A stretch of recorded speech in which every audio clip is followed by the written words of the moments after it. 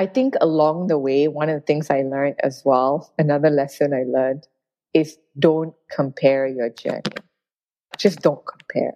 Because it's so easy for us, like now with social media, to be looking at other people or even other businesses and be like, oh, how come they got this? And oh, how come they got that? And how come I don't? And it's like, you know what? Just do your thing. Stay in your lane. Keep doing the good that you know is good. Just keep doing it. It may feel like no one notices or you're not getting anywhere, but believe me, you will. Welcome back to The Purpose Effect, the podcast about purpose-driven businesses and what we can learn about solving some of the world's biggest problems from the women who are solving them. I'm Elena Kersey, and I'm on a mission to learn how we can build better work, stronger communities, a healthier planet. If you believe there's a better world out there waiting for us, then this podcast is for you. Sasibai Kimis is the founder of Earth Air, a social enterprise that helps artisans from marginalized communities develop sustainable income streams by using their traditional craftsmanship to make beautiful bags and accessories. In doing so, Earth Air is also preserving traditional craftsmanship and techniques in Malaysia and beyond. The goal of Earth Air is actually to work themselves out of business. If artisans have the skills they need to access the markets for their products themselves, then they're no longer reliant on intermediaries. That's the impact that Earth Air is creating. They are almost like an incubator for Malaysian artisans. And they're also one of Malaysia's first B Corps and are Fair Trade certified. In our chat, Sasi is extremely honest about the struggle of starting and trying to grow a social enterprise. And to be honest, a lot of the struggles she's had are true for many of us who run businesses. It requires you to be a little bit flexible in how you define success, grateful for how far you've come, and proud of all of the things you've learned. So if you're in a place in your life or your work where you're doubting whether you've made the right decision, then I think this conversation will help you stay the course. And if you're contemplating stepping off course, then this conversation might give you the courage to do so. So, let's get into our conversation with Sasibai Kimis, the founder of Earth Air. But before we do, I'm going to pour myself a hug in a mug with a cup of T-Bird tea. I love T-Bird tea, and not just because the packaging is absolutely beautiful, although it is, or because the tea is organic and comes in biodegradable tea bags, although it does, but because I love the way T-Bird Tea's founder, Ashley Cotterill, uses her business to support other businesses doing good. Ashley partners with brands and not-for-profits doing good for people and planet because she believes that this is how you build sustainable businesses. And I couldn't agree more. So if you want delicious, healthy, beautifully packaged tea that makes impact, you can get 20% off using the code HUGINAMUG20. I'd recommend the Earl Grey and Orange. It's my favorite. I was in my early 30s. I was single and I had some savings from my finance career. I returned home to Malaysia from London and I worked with Khazanah, and I was thinking that, okay, if I did start a business now, maybe it's a good time because if I fail, I'm still youngish and I don't have like family and kids to support at this stage. So why not try it? So I was very excited. But then at the same time, like, how do you grow a business from scratch? I was working out of my bedroom and we had all like scarves and Earth Air products like in the living room of my family home. And my dad would come home from work and he'd be like, are we living in a warehouse? And my dad in the beginning was not pleased as an Asian father because he was like, why did you leave your job that was paying so highly? And now what? What are you doing with your time? And then the first year of Earth Air, he asked me like how much money we made. And I think it was like less than 100,000 ringgit. And he was like, what is the point of this? Like you could have just worked at Khazanah and donated part of your salary and that would have been more than starting this business. you're wasting your talent. So the first 3 years, those things were niggling in my head. Am I really doing something that is the best use of my talent and something that is making the most impact with my time? Or should I be doing something else? We define a lot of who we are in society by what we do in a way. And that was hard for me. But then eventually in 2013, there was no one talking about social enterprises, like what the social enterprise business model is in Malaysia. So a lot of my time was actually spent talking to clients, explaining to them like, no, we're not an NGO. We are a business, but we work with like communities that are in need and we help them with livelihoods. So we're not asking for donations from you. We're just saying, buy these beautiful products. And that in turn, you'll be helping those communities.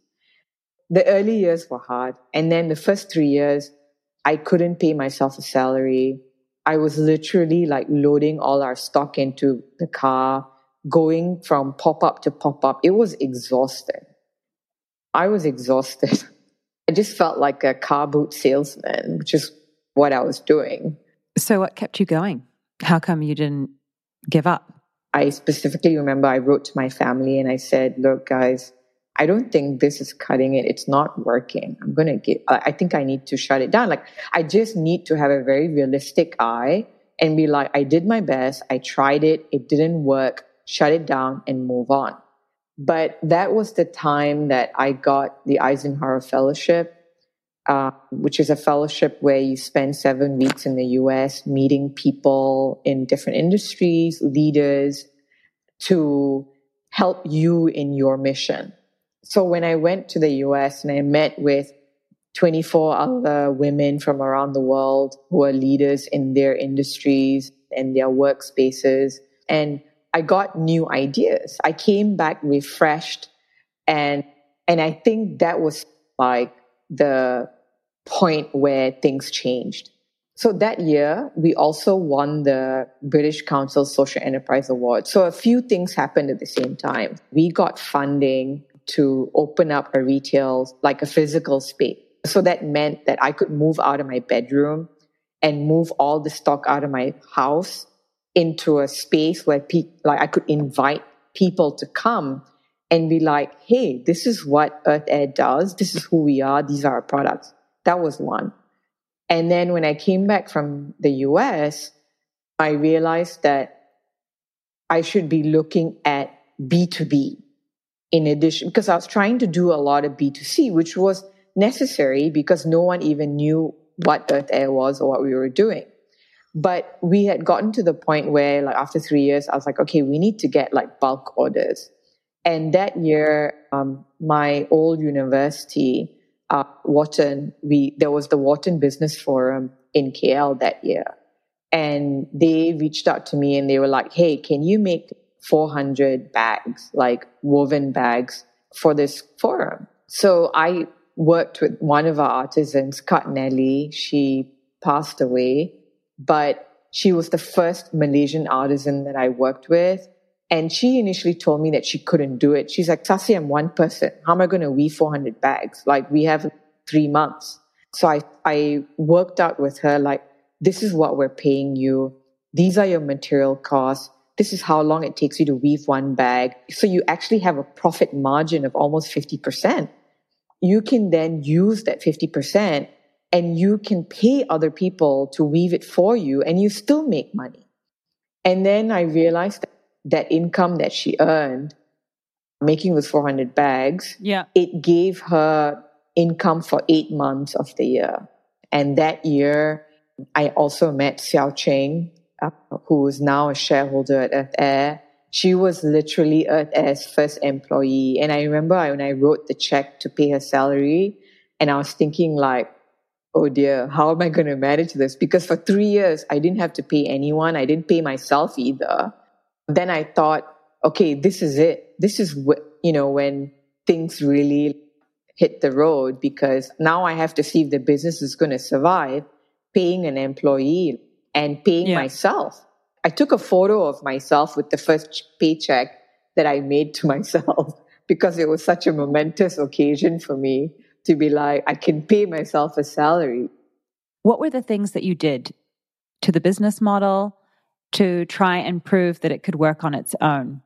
How did you shift not just your mindset, yes, but also the way you constructed that business so that it could be sustainable? Okay, so the first 3 years of the business, it was me educating myself. I come from finance. I don't know anything about like how to start a retail or fashion business or design. I didn't even know what a line sheet was. I didn't know how to price our products. I didn't even know about brand or logo and marketing. All of this I had to learn. And so the first 3 years I traveled a lot, traveled in Southeast Asia, Cambodia, Thailand, Indonesia, Vietnam, and India, because India is the world's largest producer of handmade artisanal products. And so I traveled to all these countries and I worked with different artisans. I learned about all the different techniques and different art forms. And I learned about what are the artisans struggling with, how can I help them. So early on, I became to realize that design is number one. No matter how like needy or worthy the cause is, if you don't have a well-made, well-designed product, no one's going to buy it.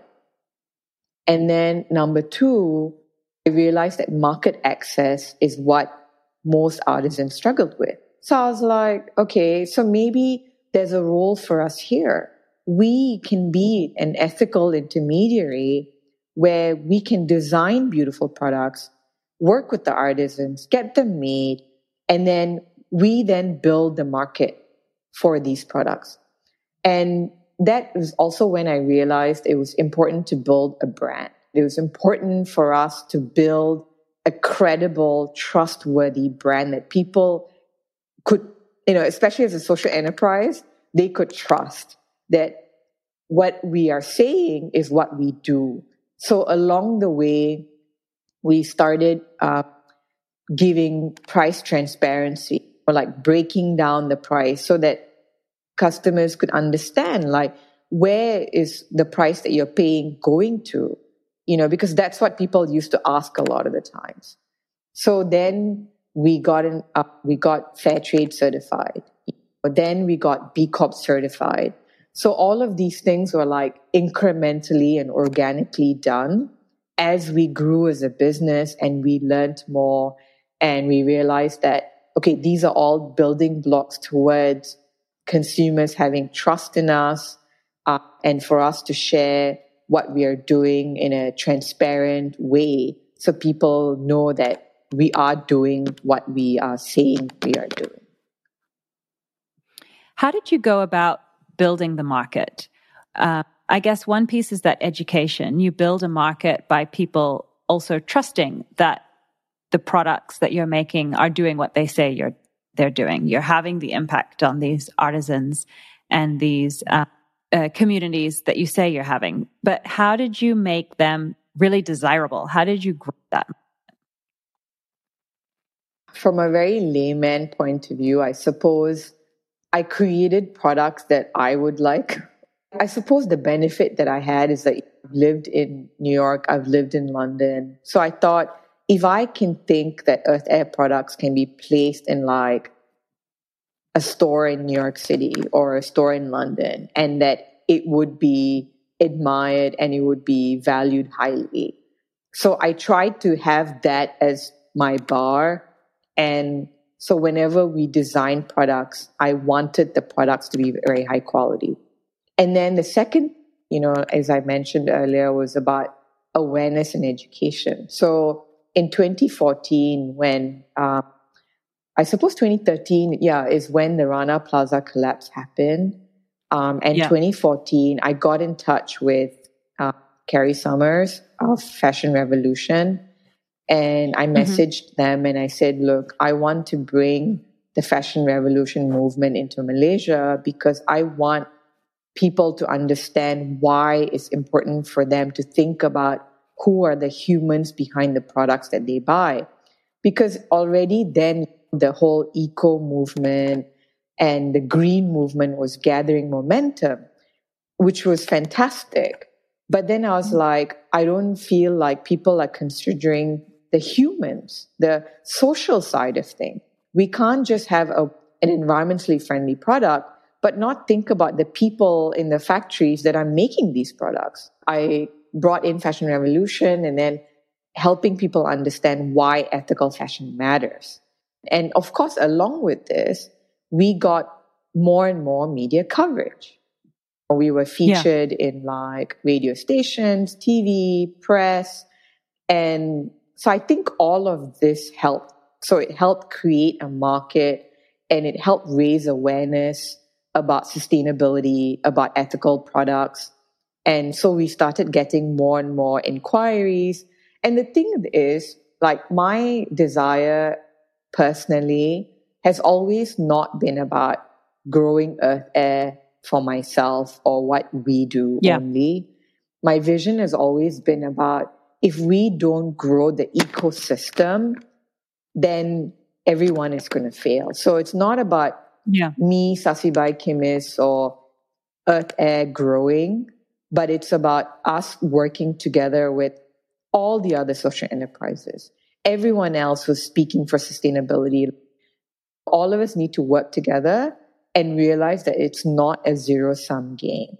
So if you grow, I grow. So we're making the pie bigger for everybody. We've talked about sort of ethical fashion and making fashion sustainable, pricing fashion at the right level. But what about circularity? Is there anything that you're doing in that space?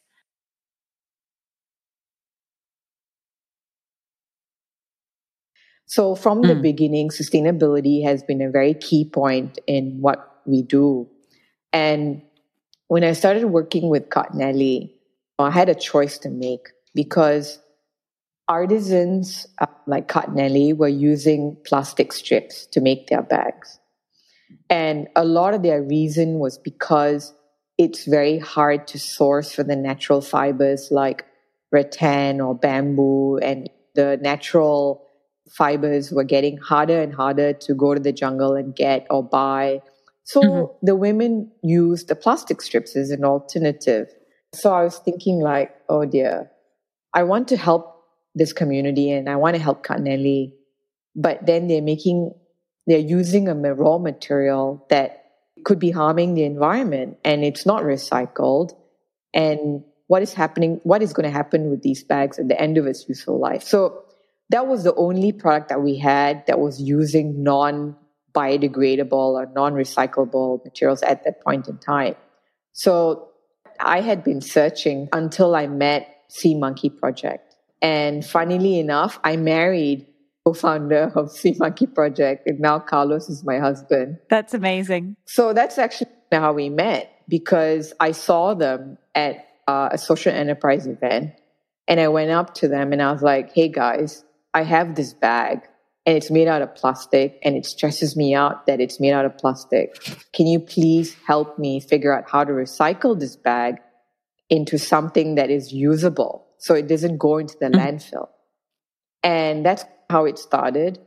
So now we work with Sea Monkey Project, and all of our Penang bags that are no longer usable, and we highly encourage our clients to return the bags to us. And we are working with the Hive and Helping Hand Penang. So any Penang bags that are no longer usable, please don't throw them away, return it to us. Even if they're not yours? Yeah, even if they're not ours. Yeah, absolutely. Any bag that you made out of this plastic recycling strips, we will take them. And we then pay Sea Monkey Project to make them into new products. So we can make things like pots, rulers, fridge magnets, combs. So at least it's reused in a functional way and it doesn't go into landfills. So this was closing the loop for me on Earth Air products, because these bags used to stress me out, because it was like, do I help the women Because if I don't buy the bags or I don't design the bags with them and we don't purchase them, they don't get an income. I had to balance the human and the social side with the environmental side. And so I decided to do the social side first. And then I found a way to solve the environmental side in time. It feels like we're at this moment where we have to rethink the way we've designed everything, the way we produce everything, from our food systems to our consumer goods, to the way we travel, to the way we build businesses. In order to create the impact and to make all businesses circular, we have to rethink the way we've been making everything. As someone who's worked in many other kinds of businesses, both pre-Earth Air and also now, has your work with Earth Air kind of changed the way you do business in other areas? Absolutely. And Earth Air has changed my life. I didn't think... Found your husband. Yeah. I found my husband. And also it became something that I didn't expect it to, because as I started growing Earth Air and then I became an entrepreneur, I didn't have a social media presence really before I started Earth Air, because I'm pretty private and I don't really post very much. But then I started realizing that, oh, okay, wait, you're an entrepreneur now. You represent something. You stand for something.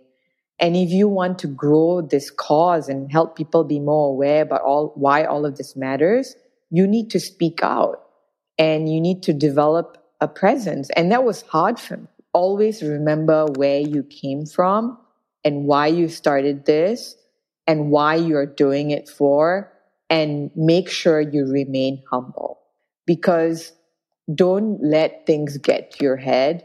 And I think that is something for all entrepreneurs as your business grows and more people know about you, and you go for events and people are like, oh yeah, I know you, or I heard about you, or I bought your products or whatever. It's like, you're like, oh, that's very kind and it's very nice. And you have to make sure that you don't become like conceited, if that makes sense. And so I had to remind myself many times along the journey as well that this is about Earth Air and the people that we're helping. It's not about me. And now, 10 years later, with Earth Air, it has taught me so much. I have grown so much in terms of my own personal character, because the person that I was when I left my corporate job is very different from the person that I am now. You know, as an entrepreneur or as a social entrepreneur, you have to mentally prepare yourself that there is a reality bite side to it, that your lifestyle has to change. And of course, that took time as well for me. And I think it does for every entrepreneur or every social entrepreneur, because you get used to different ways of living and different things that you can afford, because before I could go to a holiday anywhere I wanted. Now I get to travel when people pay me to speak. You know what I mean? So I was like, yeah, there are things that I lost, but there are things that I gained in different ways. And the things that I lost came back to me in different ways. So I may not be able to afford the same trips that I was able to do before, but I get to experience new countries and holidays in a different way because of what I'm doing at Earth Air. Do you have any ideas on ways that we can level the playing field a little bit more? I mean, for social business. Do you have any ideas on how we can direct wealth more responsibly? I suppose in the social enterprise space, one of the things that I've been preaching to all the different agencies that have been looking at social enterprises was actually market access for social enterprises. Because being in this space, there's so many beautiful products that I see different NGOs and social enterprises and community, civil society organizations like making, but nobody knows about them. So that's why I've taken matters into my own hands, and I'm like, I'm going to do it, So we're going to do the store So in a way, that one is awareness, right? Number two, at the policy side, one of the things that we've been pushing for is social procurement.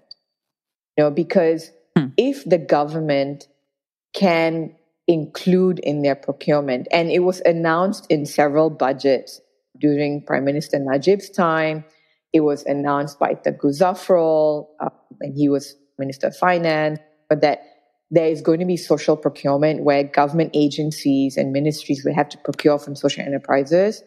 And then what was also mooted was to give social enterprises like a tax break. Because sometimes I'm like, hey, like a solar panel company gets tax breaks for 10 years. And I know they're investing billions in the country. But what about us? We're also helping communities and marginalized peoples in Malaysia that the government is not able to help necessarily. So we're helping them. So we are providing a service as well. So giving us a tax break will help. So that's what we are working on the policy side to because social enterprises, we don't want free money. We're not asking for grants. We just want people to buy our products, because the more that people buy our products, the more sales we make and the more artisans and refugees and communities we can help. So we're actually just asking for people to buy. So the next step is also we've been working with a couple of other social enterprises. We want to work with Bursa, get companies to satisfy their ESG, where their S, the social side of their ESG, they can fulfill part of that by buying from social enterprises and working with social enterprises. So this is how I feel like we can redistribute things and we can scale and help social enterprises grow. Do you measure the impact? You're a B Corp, so I guess you must have to, but do you measure the impact that Earth Air is making on the communities you work with? And can you share a little bit about what that's been to date? Sure. So this is one of the things that I used to struggle with, because when we were a small team, or in fact, when I was alone, when I spoke to impact investors, they're like, oh, you need to measure impact. And I was like, oh, so you want me to measure my impact, or do you want me to run my business and make it operational and actually successful? So in the early years, we weren't able to measure much else other than how much money we have contributed to the artisans. But we worked with a fellow from the US. He sat down with us and he was like, look, let me think through. Let's really look at what is your impact. And we then realized that our impact is not about just how much we're buying from artisans. Our Earth Air's impact is how much training and independence we are creating for the artisans that we work with. So we started measuring our training hours and the time that we spend with the artisans, because our vision as a business has been to no longer exist one day. Because if we can help train the artisans that we work with on how to price their products, how to design good products, how to develop proper production systems when they get a large order, and they can communicate with clients directly, they don't need Earth Air anymore. So part of what we train our artisans to do is all of these things. So when we work with a new artisan group or we make a new product, it takes us between 6 months to sometimes 1 year to 2 years to train the artisan. When I first worked with Katnelli, she hung up on me. She has shouted at me. She has stopped talking to me. It was almost like a boyfriend-girlfriend relationship. She would stop talking to me, and I'd be like, I'll call her and be like, Katnelli, please talk to me. Please answer my messages. Because she was pissed at me. Because I would tell her, I'd be like, Ka, this bag that you've just made is not good enough. The drawing I gave you says this side should be 10 cm, but your bag is 8 cm. I cannot sell this bag. So part of that was actually teaching the artisans that they need to make consistent quality products. And like just helping them understand that took a long time. And so building that took a long time, like training all the artisans and the communities that we work with to realize that they can't just make whatever they feel like and expect us to sell it. We're creating a product line, and so the product has to be somewhat consistent. People are expecting the bag to look pretty similar. And to do that, we need our artisans to understand that and be able to produce. So we had to teach them how to create tools and materials to be able to produce more consistent designs. And so all of this took years, and to me, that is our impact. The fact that, before Katnelli passed away, she had her own shop that had grown. She had trained her daughter. She had trained all her relatives. And now, like, even though she's no longer here, her daughter and her sister are running the business, and it's still going strong, and it's still feeding their family. So we don't always have the means to be able to measure the exact impact of all of that, but we do try and portray the stories as much as we can of how it has changed the lives of the communities that we work with. That is our real impact as a business. It's that we can train and help our artisans so that they can fly away from us. And the more that fly away from us and the more independent they get, the more that means we have been successful in what we're doing. It's a really interesting way to measure it. And I think such an important point, but also a very different way of doing business. The fact that actually your goal is to work yourself out of the business, because that's where the true impact lies. I want to move on to some of the lessons of this journey for you. I'm sure a lot of entrepreneurs, not just social entrepreneurs, but all kinds of entrepreneurs, maybe particularly female ones, come to you for advice. Is there something that you constantly tell them? Well, now that Carlos and I got married in September last year, and congratulations. Thank you. And I'll just say it, I'm 44. So I got married when I was 43. And on a personal, I was just actually talking to my sisters about this morning that the 10 years of running Earth Air, there was a struggle inside me. My personal life was not where I wanted it to be because I have always dreamt of having a family and having children. But Earth Air professionally on the outside was like doing well, and people would come up to me and be like, "Oh, Earth Air is doing so well. I see you in the magazines. Congratulations." And I would smile. But on the inside, I was struggling because I really wanted to settle down. And I never thought that, when I got to age 39, I got panicked and I actually went to freeze my eggs because I was like, oh, wait, I still haven't met anyone yet. So one of the things I've started doing now is speaking to my female friends and women that may follow me on social media or whatever, and encouraging them to freeze their egg.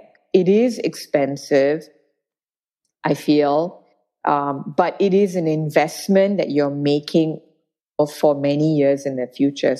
I was speaking to a number of my friends who are like, 34, 35 or early 30s, and they are lawyers, they are successful entrepreneurs. And they were telling me like, oh, I'm too busy, I'm running my business, I don't have time. And I was like, hey, that's where I was too. And I'm telling you from where I am now, learn from my mistakes. Freeze your eggs earlier because the quality of your eggs will be much better. And now I'm going through like the IVF process. And I suppose my advice to women would be like, yes, we want to be like, I suppose like men and be like killer entrepreneurs or whatever. but you also have to recognize that we are women. And if you know you don't want to have a child, that's great. But if you do want to have a child, or you're thinking of a family in the future, think about it now and invest in it in the same way that you would invest in your career. I hear that advice often. My mother gave me the same advice. She didn't need to worry about me specifically because I have 2 children. I was 31 when they were born. But it does speak to the fact that the messaging that I had when I grew up was that women can have it all. We're at this point where we can have it all, but we can't all at the same time. And yes, I have a wonderful husband and beautiful family, and I'm thankful for that every day. But to have that, I took quite a big step back career-wise, and I'm only now kind of jumping back in and starting my own business. And that's hard as well. It also creates an identity crisis. So thank you for sharing that, because I think it's important that we talk about the fact that what you see on the outside can be very different from what's going on, in the home, internally, how we're feeling about things. And that success doesn't mean having all of these things, successful professionally, married with a beautiful family, children, all by the age of 35. Absolutely. If you plan for it and you invest in it, you can have all of those things, but not necessarily at the same time, and maybe not in the way you pictured. Absolutely. So it's also, I guess, about encouraging that flexibility. Yes. I mean, and I suppose in my own journey of sort of meeting my husband, when you're younger, in your 20s, in your 30s, I mean, you have this sort of like image or vision of like the kind of partner or man that you want. And now I look back at that and I'm like, oh my gosh, I was so shallow. And possibly, as in, it's probably age and I think starting out there, and then I think my dad passed away in 2019, and that was a turning point in my life as well. It's switched something in me because I realized that, hey, the people that you love, you don't know how long they're going to be with you. So you better appreciate every moment that you have with them. And that, I think it's after my dad passed away that I remember, I pray. And so I was praying and I asked God and I said, help me to meet a kind man. I said, I just want one thing. I just want him to be kind. And so that was what I was looking for. And in the end, I met someone that is a fellow social entrepreneur, is kind, intelligent, and everything that I had hoped for. But if I had my original sort of criteria of looking for a husband, I would have never met Carlos. I think along the way, one of the things I learned as well, another lesson I learned, is don't compare your journey. Just don't compare. Because it's so easy for us, like now with social media, to be looking at other people or even other businesses and be like, oh, how come they got this? And oh, how come they got that? And how come I don't? And it's like, you know what? Just do your thing. Stay in your lane. Keep doing the good that you know is good. Just keep doing it. It may feel like no one notices or you're not getting anywhere, but believe me, you will. And when you look back, you will see that all the good that you did has ended up with something that you never expected. I don't think success comes in that cookie cutter form anymore. And I think everybody defines success differently for themselves. And I think that's what it should be. As long as you are happy and fulfilled and satisfied with what you're doing, and it's not what society thinks is success, who cares? It's yours to own. I also think you made this point about how even if nobody sees what you're doing, keep doing it, because these things, all of these dots of your lives, when you look backwards, you see how they're all connected, even though when you're in the thick of it, you're not sure, you feel like maybe you should give up, maybe this is not the best use of your talents. But when you look back, that every step you take kind of prepared you for the next one and the next Exactly. one. It only makes sense in hindsight. And so as these dots kind of line up for you, what's the next step for Earth Air? This year, I'm so excited that in our 10th year, we are going to make earthair.com a website as a one-stop shop for social enterprise and impact products made in Malaysia. So it's not going to be just products from Earth Air. It's going to be products from Danoti, from Asli, from many different social enterprises and NGOs and artisans and refugees in Malaysia.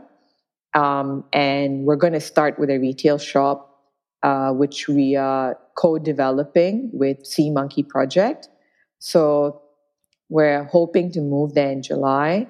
It's a 7,500 square feet space where Earth Air is going to have our retail shop.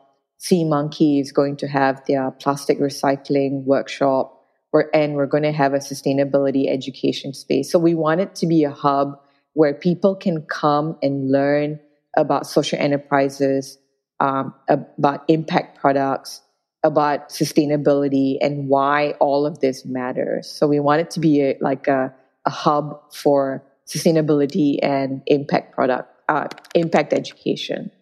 That's awesome. Not just for consumers, right? It's also, I think, a really interesting initiative for this next wave of entrepreneurs and professionals who are going to work in this space and really professionalize it. Exactly. With all of these lessons that you've learned, do you have, and now that you've kind of arrived at like another turning point, I suppose, where you're reevaluating, what are the hopes for the next phase? Not just for you personally, but also for the way this social enterprise ecosystem will develop. Yesterday, someone laughed at me. They were like, "Oh, you say you want to work on your personal life and start a family, but here you are now moving into a new place and setting up a new retail shop." So I guess as entrepreneurs, you can't really settle down. You're always looking for like, oh, how else or what else can we do to grow this? And that's what it is. It's like, I feel passionate about this space. I feel like this is my purpose, that my purpose is this, and therefore it doesn't matter how much or how little I'm earning or what's going on in my life. I still want to be involved. It's like my baby, and it's what I love doing.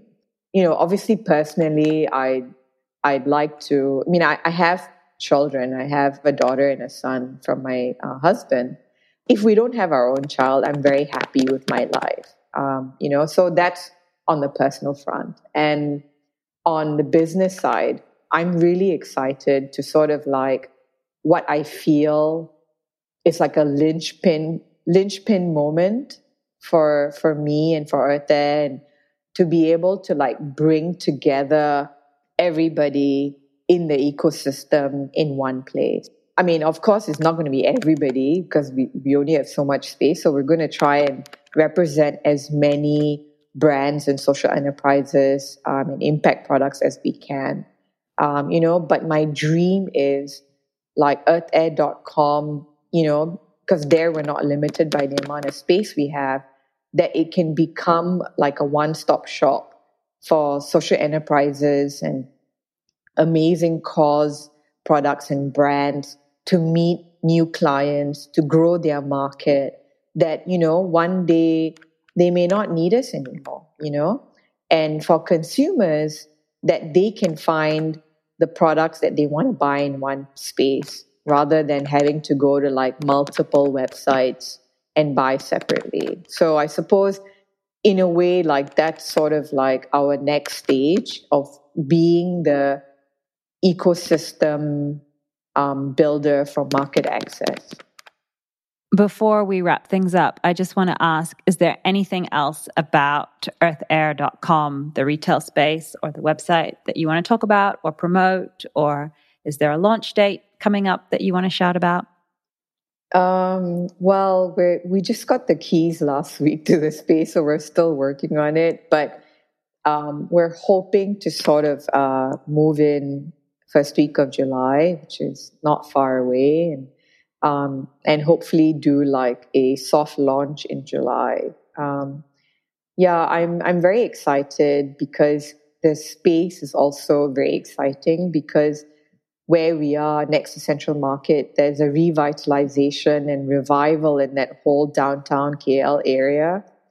It's almost like what happened in Georgetown and Penang is happening in KL. And, so I'm also very excited to be working in that part of town and all of the like collaborations and partnerships that we will be able to develop. And, I really hope that the space becomes a space where even marginalized communities can come and use the space, and social enterprises in Malaysia can come and do workshops and talks, and they can do trainings there. So it can really become a hub um, for people to learn and meet with people who are doing good in this world. I'm very excited to see it when it opens. Thank you so much for your time, Sasi. I really enjoyed this conversation, and thank you for being so honest, like really refreshingly honest about the challenges, but also what the successes feel like. Sure. Thank you. Thanks, Alina. I was actually feeling a little bit stuck when I had this conversation with Sasi. I was trying to work through a challenge around pricing with my podcast agency business. So if you're a pricing strategist or you work in an agency, I'd love to hear from you. But I was really doubting if I had what it takes to make this business succeed. And this conversation with Sasi really reframed my perspective. It allowed me to think of this challenge as just that, just something I had to work through. Not an indication of failure, not an indication that it's never going to work. So I hope that it helps you to reframe difficult moments in your own life too. Next week, I'll be talking to Becky Fox, a sustainable business mentor who started a $1 million purpose-led business at the tender age of 25 with absolutely no money. We're talking about how you can build businesses that make money and do good too. So you'll hear from me then. Bye.